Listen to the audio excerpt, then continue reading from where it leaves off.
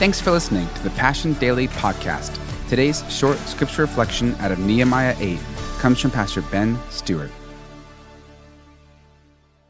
Well, it's interesting, and we don't have time to read all this. It really would be great to.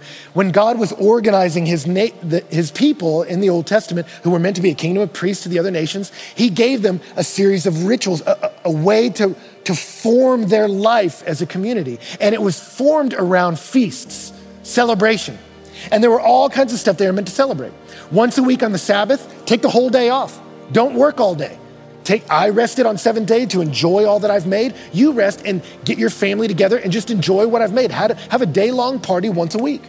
And then Passover and unleavened bread, those feasts happen together.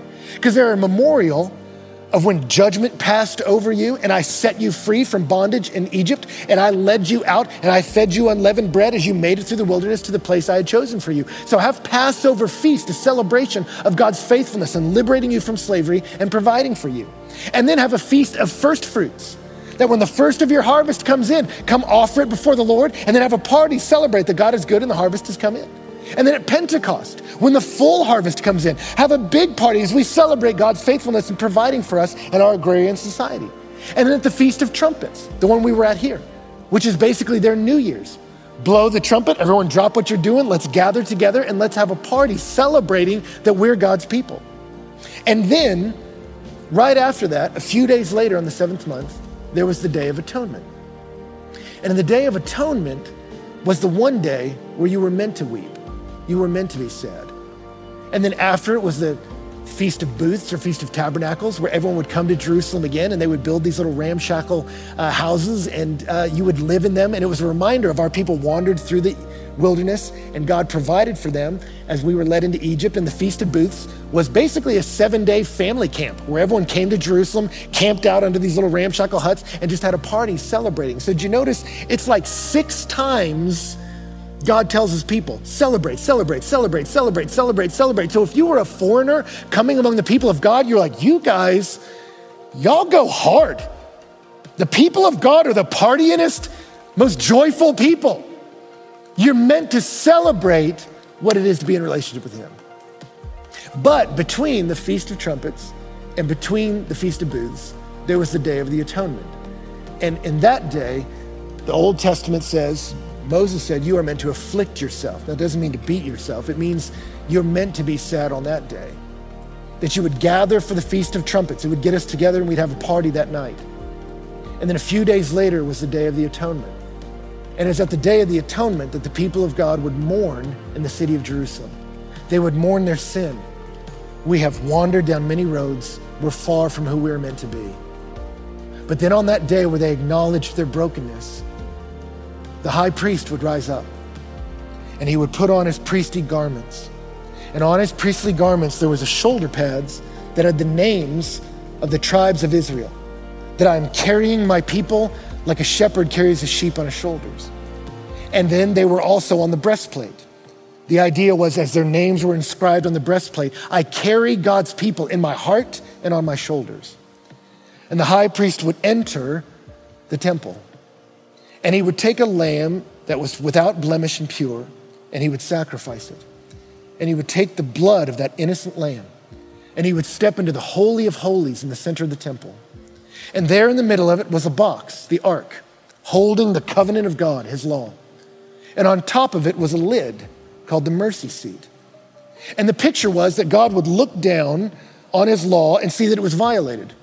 And so his people were not allowed to enter the Holy of Holies. You can't relate to me because you violated my law. You are far from what you're meant to be. But this priest would come in carrying the burden of his people. And he would take the blood of this designated one and he would sprinkle it on the lid.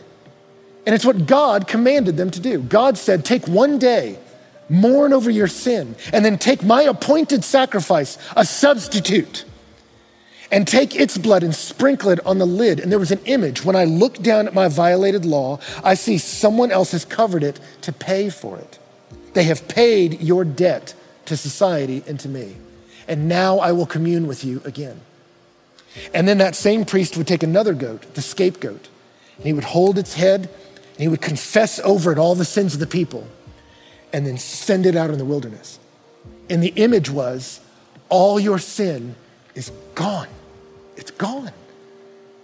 All the surrounding nations, their holy days were about trying to placate the deity, always worried that he was going to lash out and hurt me. The Israelites were told on one day, grieve over your sin. And on that day, look to the temple and see, I've provided a sacrifice who covers your sin. And I have taken your sin and cast it away. And on that day, mourn, but then look to my provision. And then after that, have a 7-day party, the Feast of Booths, where we all get together and celebrate. We have a God who cares for us. So here, notice, it's the Feast of Trumpets. And Nehemiah and Ezra tell them, this isn't the day of weeping. You're not meant to cry on this day. There's a moment to weep. And let me tell you something. There is a moment for you to weep. Some of you, as you've started to come to church, you showed up because you know you're not right. And as we've read the Word of God, you realize the stain is deeper than I thought. There is a moment to weep. But you're not meant to constantly stay in sorrow. And any church that is constantly saying in sorrow and beating yourself up over sin, it's not meant to be that way. I remember reading an article about George Clooney that grew up in a religious background where he was constantly being pressured with doing penance over his sin. And so as a kid, he was always trying to earn the smile of God and placate him. He would put rocks in his shoes so that he would step, it would hurt him to try to punish himself for sinning.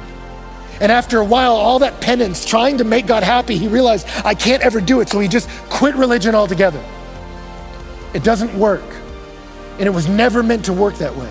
Not even in the Old Testament.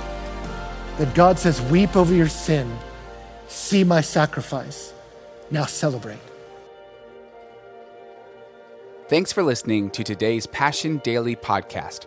For full messages, live gatherings, and worship videos, check out our YouTube channel and subscribe at youtube.com/PassionCityChurch1 and visit PassionCityChurch.com for more information on our locations and gathering times.